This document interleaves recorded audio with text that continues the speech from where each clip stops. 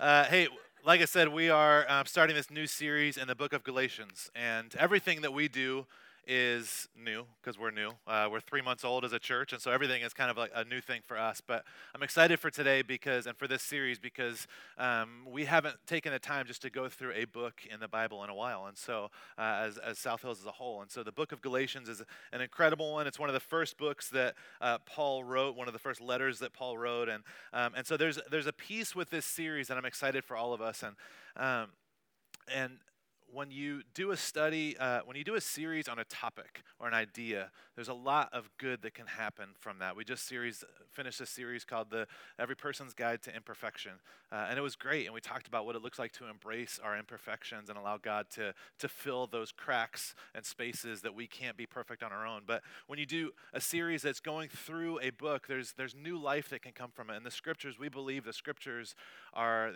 the Bible says that it's living and active, and that there's truth and power to God's word.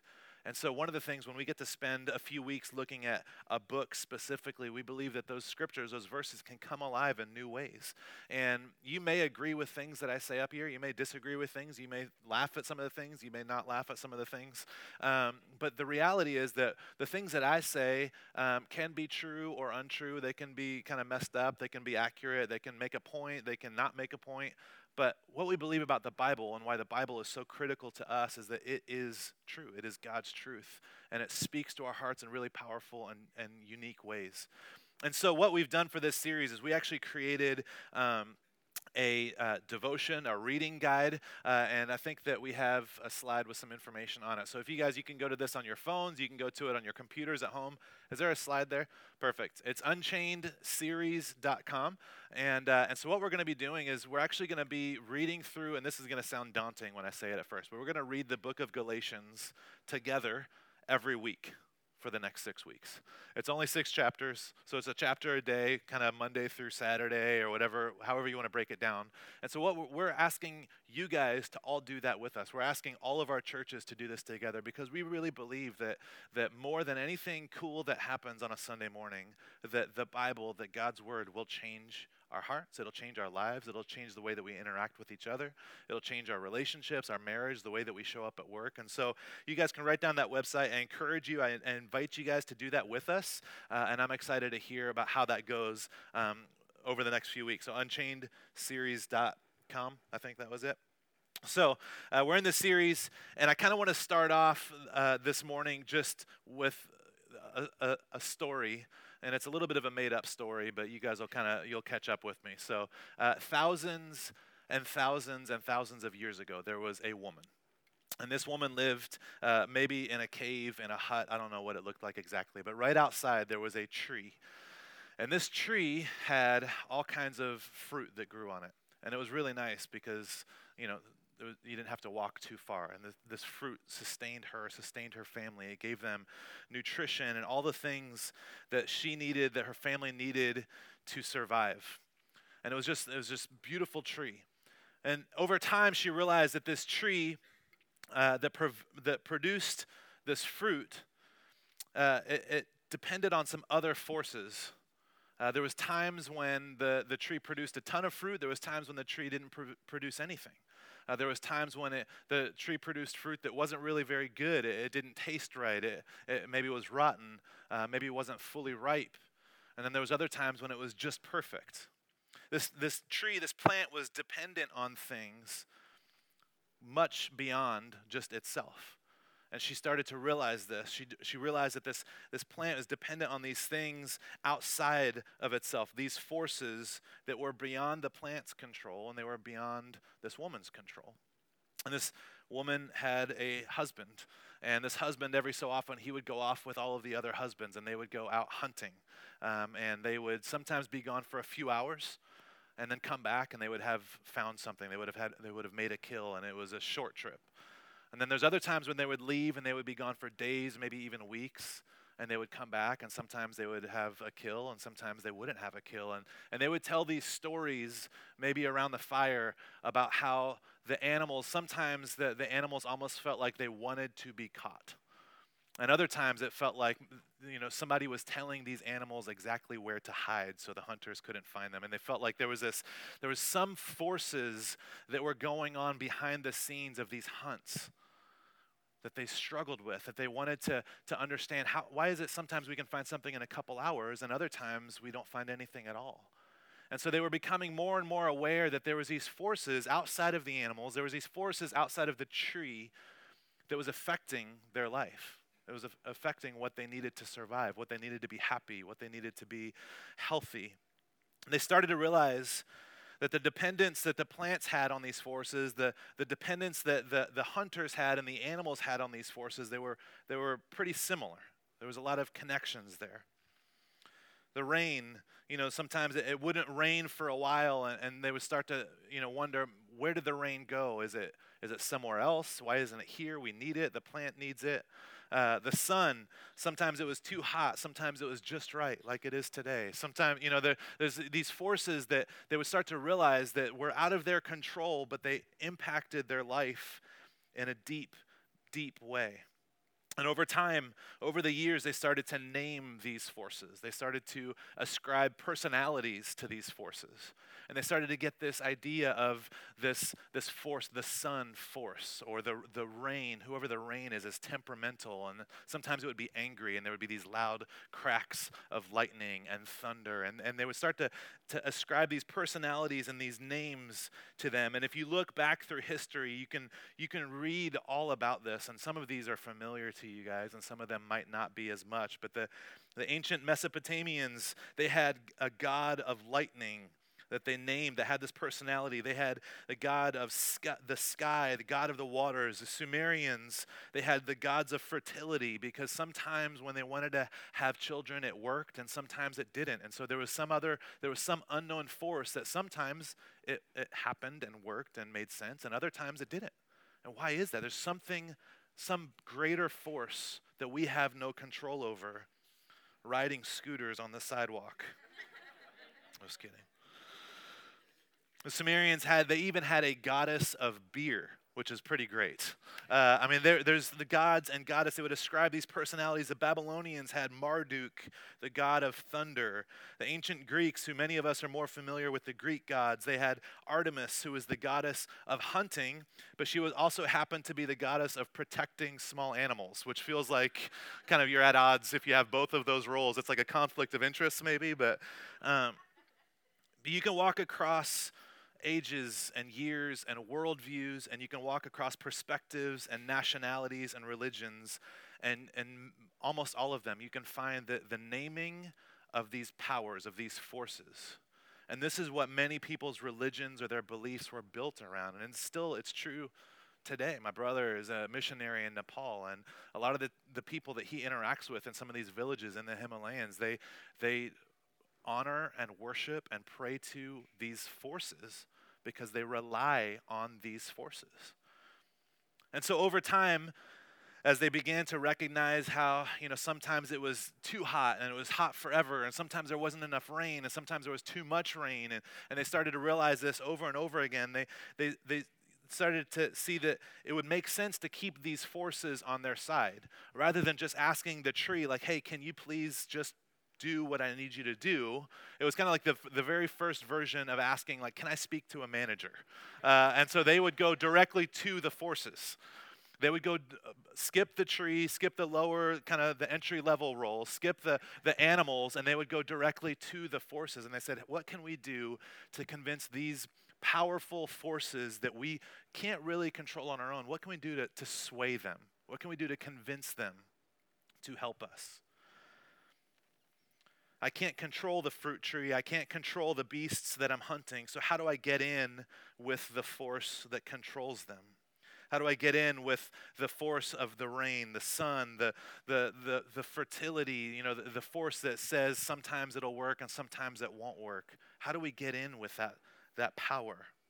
And thousands of years ago, before Jesus, before David, before Moses, before Abraham, people started to figure out ways to make offerings to these forces. They said, what would it look like for us to bribe them, to get them on our side? How can we sway them? How can we appease them if they're angry? And so they started to figure out, hey, can we carve off some of our crops? Can we carve off, some of the animals that we caught? Can we actually offer that back and say, hey, this is to make you happy, to let you know that we see you, that we recognize that we couldn't have had this successful hunt without you. And so they would figure out how to make these offerings and sacrifices so that they could sway and bribe and move the forces to be on their side. This is where offerings and sacrifices began. This model existed in many, if not most, ancient religions. A lot of us kind of think that this is just a Jewish Christian thing, but it actually existed much outside of that. If you needed to get something, you would make a sacrifice or an offering. If you needed to appease someone, you would make an offering or a sacrifice. If you needed to right a wrong somehow in the world, you would make an offering or a sacrifice. If you needed to know something, if you were trying to figure something out, if you were trying to get answers, you would make an offering or a sacrifice. You're trying to earn favor. If you're attempting to trade something for something else, this is this whole idea of how do we control these forces that are so much beyond us. This system, some people call it the temple model, the sacrificial system. It existed in Judaism as well, in the Jewish faith, which if you read the Old Testament, this is the Jewish Bible. This is what they believed to be true. And they had a system of sacrifices and offerings to appease God. And the difference between Jewish faith and many other faiths is that they believed in Yahweh, the one true God. And this system existed in that faith. And God used a system, this sacrificial system, this offering system that people were familiar with, partly because it gave them a framework to understand who He was, who God was, and a framework for them to be able to interact with God. But mostly because it helped the Jewish people understand that they needed God, that they couldn't do it on their own, that they needed something beyond themselves. And so when Jesus walks onto the scene and he turns kind of everything they've known for hundreds and hundreds and hundreds and hundreds of years upside down, he shakes it all up. And he does it in a way that it doesn't say that this is wrong.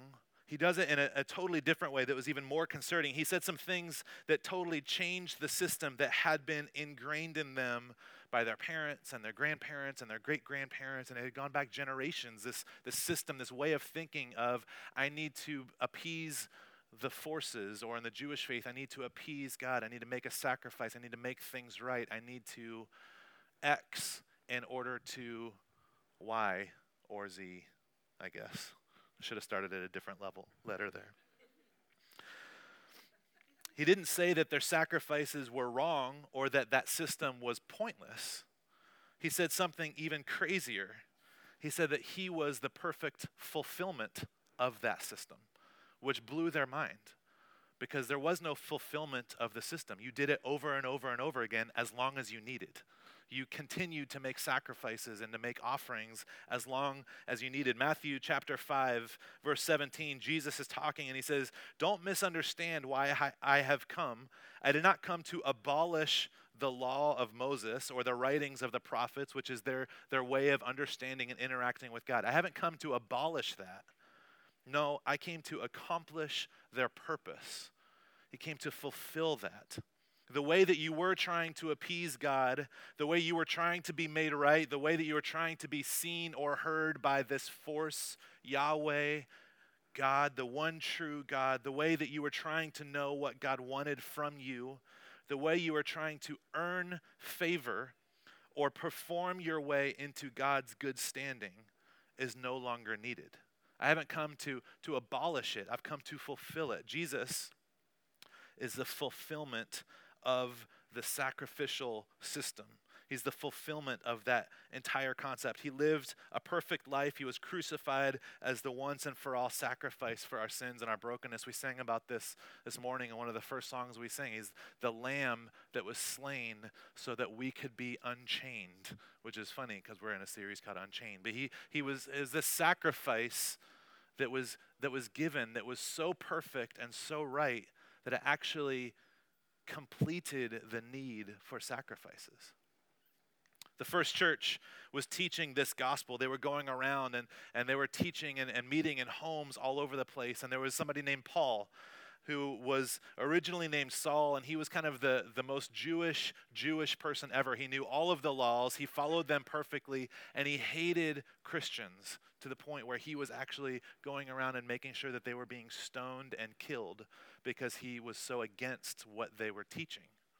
And then something happened in Acts chapter 9. You guys can read that on your own if you want, but essentially in verse 15, God shows up and he changes Paul's life. And in verse 15 of Acts chapter 9, it says, "But the Lord said, go, for Saul," which was his first name, "Saul is my chosen instrument to take my message to the Gentiles," which is anybody that's not a Jewish person, "take my message to the Gentiles and to the kings, as well as to the people of Israel," as well as to the Jewish people. So God chose somebody that hated Christians to spread this message. He changed his heart. He changed everything he knew. And Paul is incredibly educated and wise, and he knows poetry, and he's the smartest. We've talked a lot about how the disciples were kind of this like ragtag, like, really, Jesus, that's who you're going to go with? Like they were that kind of group. And then Paul was the one that you would expect. He was the one that had so much experience and wisdom and knowledge, and he could put together full sentences, and he was just much more level-headed in that way. So Paul begins this journey. He's traveling all over. He's preaching this gospel of Christ, this gospel of grace, and he's planting churches everywhere that he goes, these churches in homes. And everywhere that Paul goes, people are enamored with this new truth that Jesus paid the price. They're enamored with this new truth that there's a new life and a new way of living. They don't have to work under this heavy load of offering these sacrifices to keep the one true force on their side, to appease the one true God, to appease Yahweh. This idea that it's done. You don't need to live that way anymore. Everybody loved that. That was good news. That's the gospel. Everybody was for that. This is true in Galatia as well, and Paul planted a few churches there. The fact that they didn't have to work for the favor of God, that they were invited into this new life, not based on any of their own merit. This was amazing. Jesus said, "My yoke is easy. My teachings, the way I'm inviting you to live, it's not this burdensome, heavy set of rules and systems. It's something totally different. It's done. It's been handled." So the book, or the letter as it originally was a letter written to the churches in Galatia. And it was written sometime after Paul planted these churches. And the reason that it was written is because word has gotten to Paul that what they believed about the good news, this gift of grace, that it's the old system is done, what they originally believed and the way that they lived out their beliefs had started to shift. And they started to kind of go back to this old mindset of the sacrifices and the offerings and the rules and the obligations. It becomes really apparent in the first chapter of Galatians, and we're going to read through just the first few verses here. Galatians chapter 1, verse 1. You can find it in your Bibles or on your phones, whatever. I think we'll have most of the verses on the screen as well. It says, "This letter is from Paul, an apostle. I was not appointed by any group of people or any human authority, but by Jesus Christ himself and by God the Father who raised Jesus from the dead. All of the brothers and sisters here join me in sending this letter to the churches of Galatia. May God the Father and our Lord Jesus Christ give you grace and peace. Jesus gave his life for our sins just as God our Father planned in order to rescue us from this evil world in which we live. All glory to God forever and forever. Amen." And for those of you that have kids, you might know this type of thing. Maybe those of you who don't have kids, maybe you remember this as when you were a kid.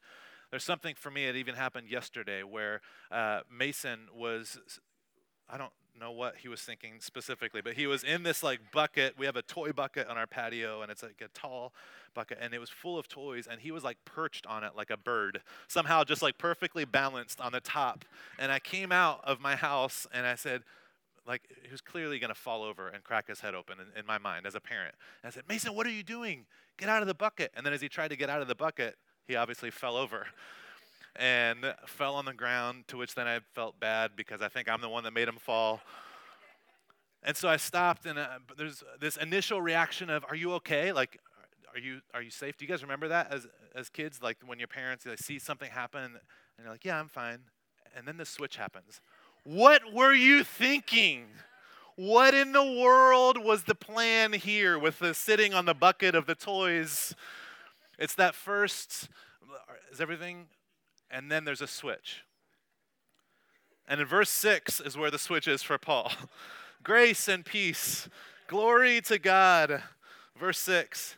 I am shocked that you are turning away so soon from God, who called you to himself through the loving mercy of Christ. You are following a different way. Get out of that bucket that pretends to be the good news, but is not the good news at all. You are being fooled by those who deliberately twist the truth concerning Christ. Let God's curse fall on anyone, including us or even an angel from heaven who preaches a different kind of good news than the one we have preached to you. I say again what we have said before: if anyone preaches any other good news than the one that you originally welcomed, let that person be cursed. Obviously, I'm not trying to win the approval of people, but of God. If pleasing people were my goal, I would not be Christ's servant. Does anybody watch The Bachelor? You know, when they say, I'm not here to make friends. Like, that's kind of what Paul just dropped here. Like, if pleasing people was my goal, I'm trying to please God. This isn't about being popular or being cool. This is about what is true, and this is about what God wants you to know.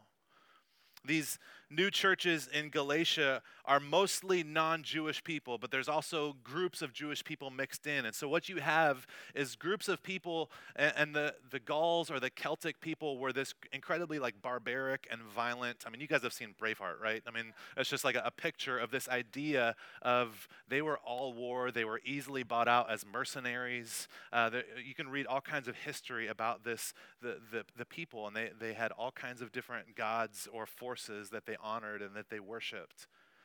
And so you mix that with this idea that Jesus has paid a sacrifice and there's a new way to live, and they latched onto it. And then you mix in this other group of people, that's this Jewish people that have had this faith for thousands of years of you have to do this and you cannot do that, and if this happens, then that, and make sure that on this day and at this time, and on and on and on. And so you have a group of people that have no rules. And then you have a group of people that have all the rules, and then you're making this new church, this new gathering, this conglomeration of these two different sides. And you can imagine how messy it might have been. The Jewish people in this community that believed in this free gift from from Jesus, this gift of salvation, this sacrifice that was the final perfect sacrifice, they've started to pull back into this mentality that had been ingrained in them. They started to pull back into this mentality of, but how do I really know that Jesus loves me? Well,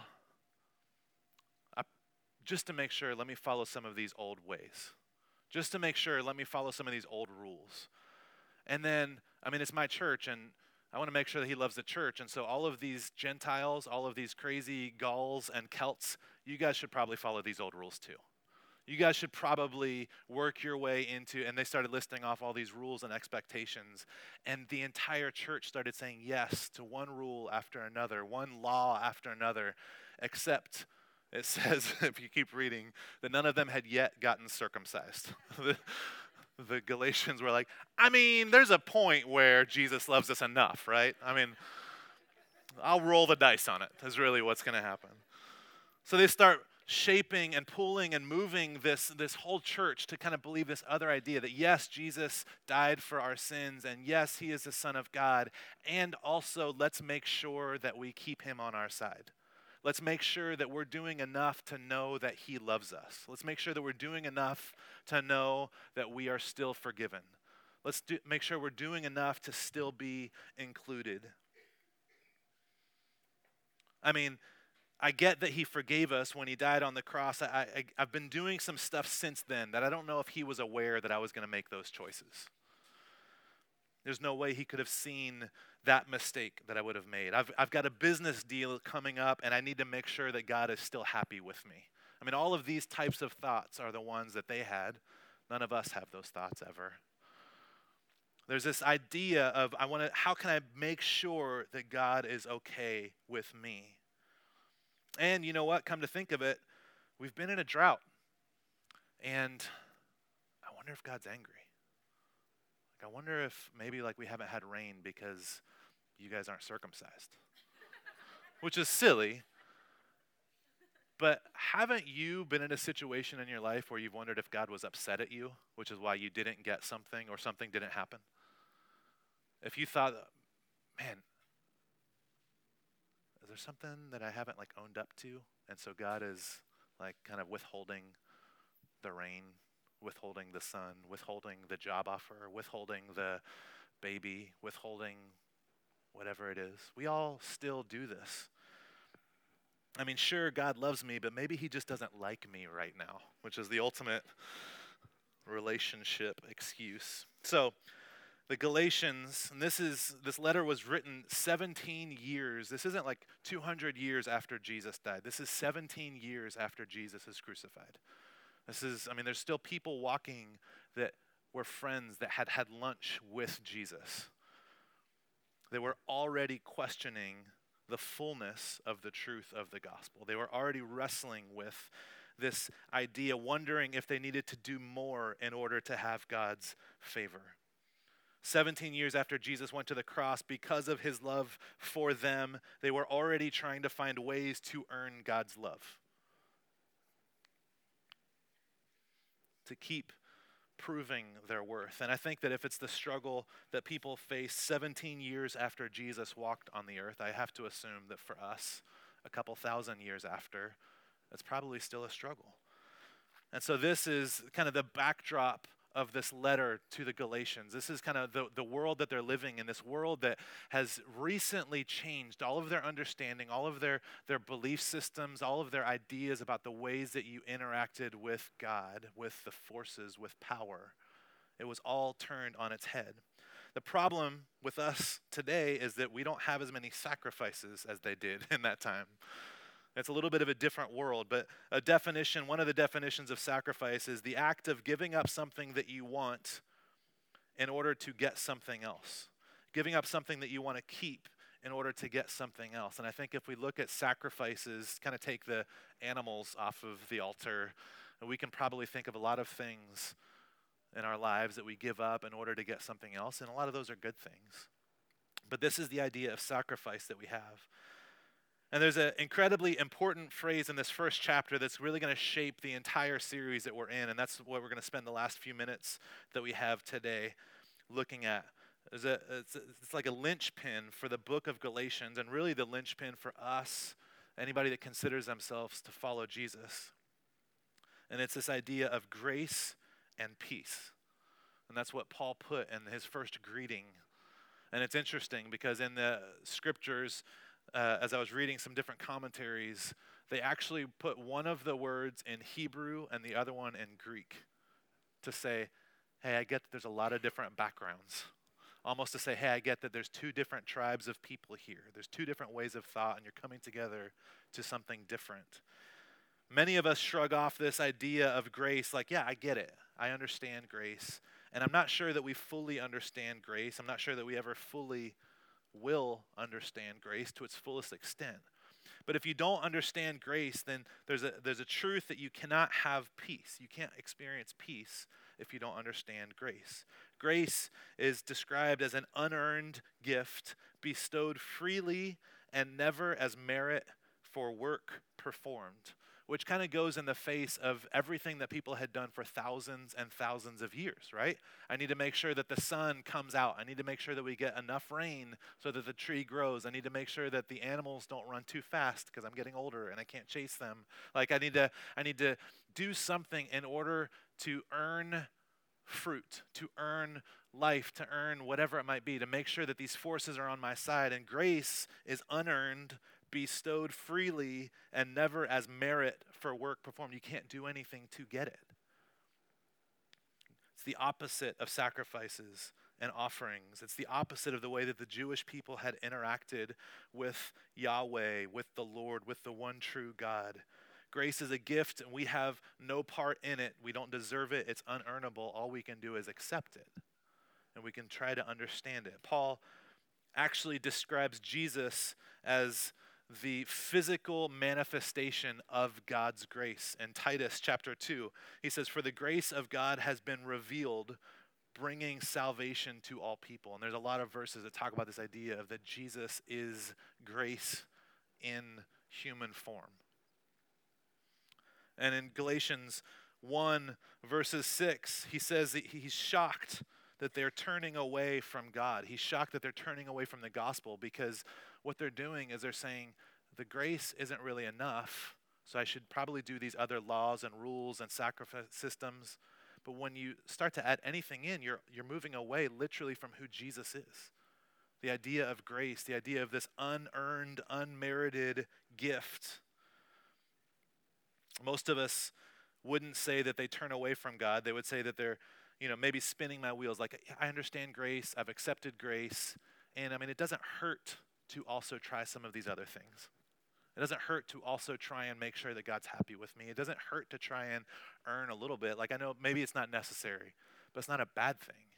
But Paul is saying it is a bad thing. Paul is saying as soon as you try and earn God's favor, there is no grace. Like, it's not grace at all. It's not that you're accepting less grace. It's that it wipes out the entire idea of that, because you've chosen to earn it. You've chosen to try and work for it, to try and be good enough, to try and not say those cuss words, to try and just be really good and fair in your business dealings, to try and just be a good husband or just be a good wife. And all of those things are good, but they're not a replacement for grace. They don't make grace better. They don't make grace more full. They don't make God love you more. It is love. He loves you, and he has given you full grace. And that's it. Whenever we add anything else to this free gift of grace, it stops becoming grace.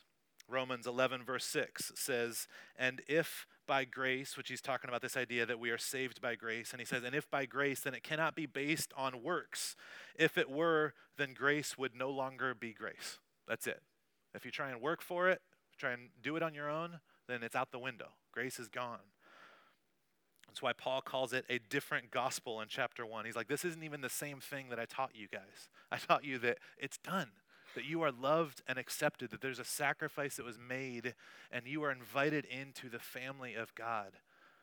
And so it's not just like a modified gospel. It's like a totally different thing to say, but you also have to do X, Y, and Z. It's a different gospel completely. We fall into this trap in different ways. Some of us may give money because we think that God will notice, or that he will be happier with us if we give money, that he will maybe accept us more. We equate reading our Bibles with making God happy, and obviously we want God to be happy with us. We sometimes serve others, we serve the community, we go out of our way to do things for people, for charity, whatever it might be, because we think that God will see it and like us more, that he'll love us more, that maybe he'll grease the wheels on some of the stuff that we have coming up. And it's not that you are such a terrible person that you do that, it's that we are all broken. And it's hard for us to understand why somebody would just give us such a gift. One author said that grace is an insult to mankind, because we live in a culture where you have to work for what you get.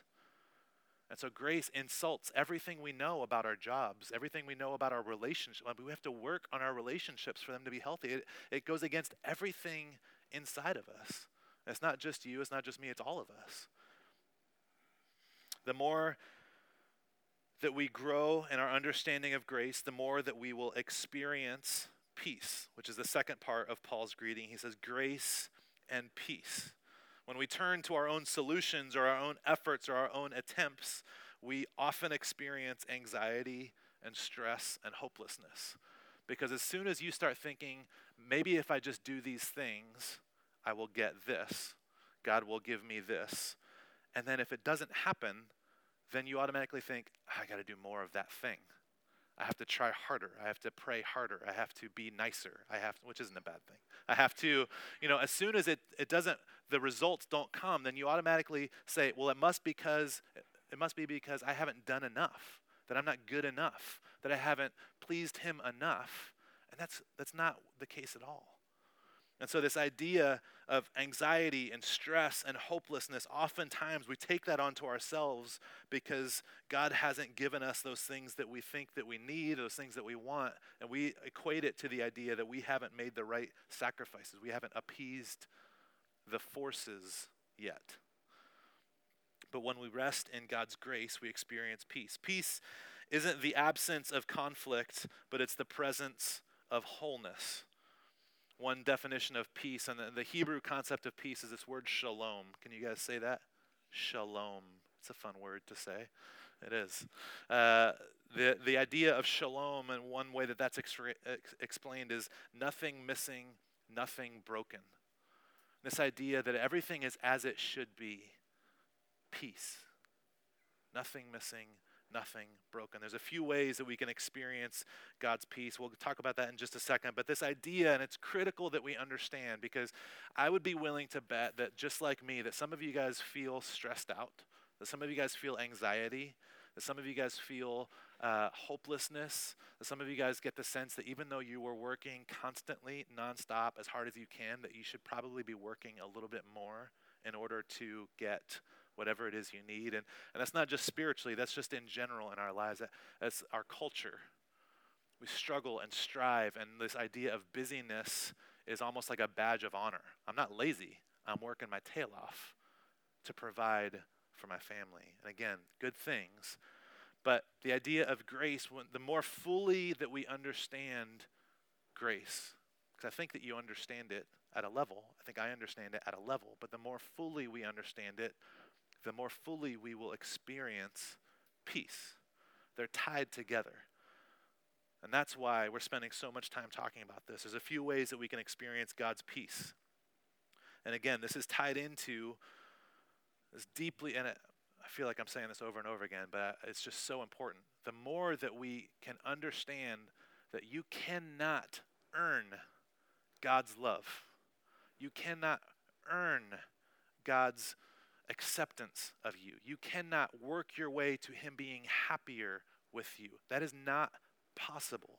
The more fully each day, the more that we understand that, the more we will experience peace. And here's why, here's the ways that it happens. We will experience peace with God. In Romans 5, verse 1, it says, "Therefore, since we have been made right in God's sight by faith, we have peace with God because of what Jesus Christ our Lord has done for us." As soon as we are able to accept more fully this idea of grace, this unmerited, unearned gift of acceptance and love, we will experience a different type of peace with God. You don't have to be afraid that maybe he's ticked off at you because of what you did yesterday. You don't have to hide on a Sunday morning because of what you did on a Saturday night. You don't have to. As soon as you understand, and as soon as you're able to understand this idea of grace more fully, and again, I don't know if we'll ever fully get it on this earth, but the more you understand that, the more you will be at peace with God. You don't have to live in fear. You don't have to live in anxiety and worry of the way that God sees you. The second thing is that we'll experience the peace of God, which is different than the peace with God. There wasn't a better way to write that out that I could think of. Philippians chapter 4 says, "Do not be anxious about anything, but in every situation, by prayer and petition, with thanksgiving, present your requests to God, and the peace of God, which transcends all understanding, will guard your hearts and guard your minds in Christ Jesus," who we already read is grace embodied. So the more that we embrace this idea of grace, the more that we understand, the more that we focus and meditate and try and wrap our heads around this idea that it is a gift that I cannot work for, the more that I will experience peace in life, the peace of God wherever I go, at work, at home, in friend groups, in school, whatever it might be, the more we'll experience this peace. The third one is peace with others. And there's a really special thing here for me, at least this week, that I realized. And I don't know if anybody else will care, but this helped me, so I'll say it out loud.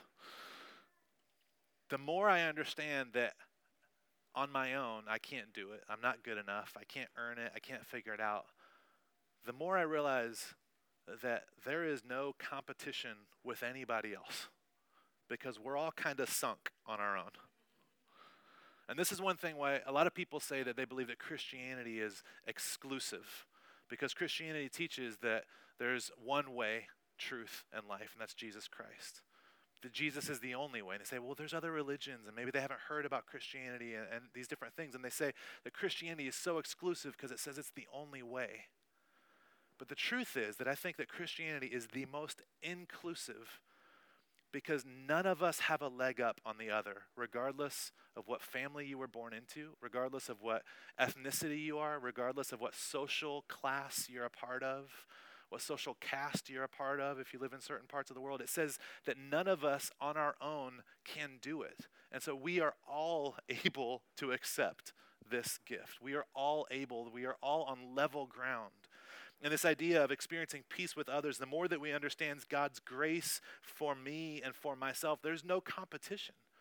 There's no reason for me to be concerned about other people, the people beside me, because it's this idea of grace that we've all been accepted into. But as soon as I start to think, well, they're not as generous as I am, or I don't have as much money to give as they do, it goes both ways. As soon as we think, man, that person is not nice, or we think, I don't know if I'll ever like people as much as that person does. There's two sides to that coin, because we'll in some ways we'll position ourselves as, man, maybe one day they'll get to where I'm at. And at the same time, we look at other people and we think, guilt, shame, I will never be what they are. I'll never have what they have. I'll never have that gift. So this idea of grace is so critical, and it changes how we interact with others, and it gives us peace in our relationships, because it doesn't technically matter, because God gave you a free gift. It was unmerited. It was unearned. It's a gift of grace, and it gives us peace with God, peace of God in our day-to-day life, and peace with others. And I want to say, just as a sidebar, this doesn't mean you can do whatever the heck you want. And Paul talks about that a lot in some of his letters, because I think that people read the letter to the Galatians and they're like, oh, cool. This is even better than I originally thought it was. You will not be judged on your works. The Bible talks about that. When you stand before God, he will not judge you based on how good of a person you are. But God does look at us, and he calls us to grow and be more loving and be more gentle. And in chapter 5, we're going to look at the fruit of the Spirit. And there is growth that we can all take part in. But that growth does not equal more grace. It doesn't equal more favor. It doesn't equal more worth or value. Does that make sense? I just felt like I needed to put that in there before you guys go out of the doors on Twitter and be like, yeah, let's go rage tonight. Everybody come to my house. Pastor said we can do whatever. I know I'm going really long. I've never gone this long. I apologize. Wrapping it up, I read this online this week, and I love the way that they pieced this together, and I want us to read it. I'll read it to you guys. You can take a picture of it if you want. You can read these verses on your own, but it says, we should note that God is called, is that slide? Do you have that next slide? It's like 2 paragraphs long. Yep. God is called the God of all grace, and also the God of peace. The gospel is called the gospel of peace. Christ himself is called our peace, and we know that Christ is the embodiment of grace. Scripture speaks of guiding our feet into the path of peace. Jesus said, peace I leave with you, my peace I give you. I don't give to you as the world gives. Don't let your hearts be troubled. Do not be afraid. I don't know if any of you guys are troubled or afraid ever in your lives, but you don't have to let that happen, because I've told you these things so that in me, not me, but in Jesus, we can have peace. In grace, we can have peace. this is got to be good news. This has to be good news. This has to be hope. This has to be something to smile about, because there is such a, you can't even explain it without saying gift.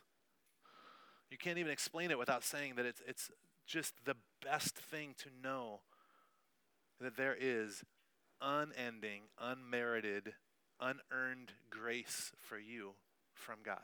That's how he sees you. And the more that you understand that, the more that you will experience peace.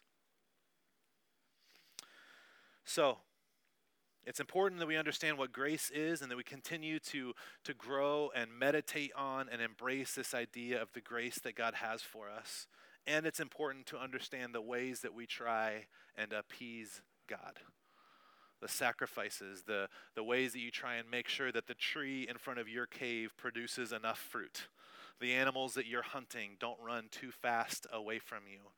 Because it might look different, but we still all have this natural tendency to try and make God happy with us, to win God onto our side. And as we look at the book of Galatians, as we continue on over the next few weeks, this idea of grace and peace is so critical that we understand this as we continue to read the rest of Galatians. And I think that many of us wish that we had more peace. We wish that we didn't have anxiety or stress.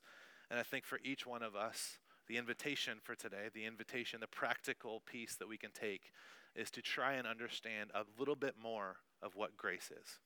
And hopefully today we've talked about that, but I would encourage you guys, I think we have a slide with that website address. I would encourage you guys to read Galatians with me over the next few weeks. Let's read it together. And I really, really believe that as we read this together, it will help expand our understanding of grace and peace and the way that God wants us to live.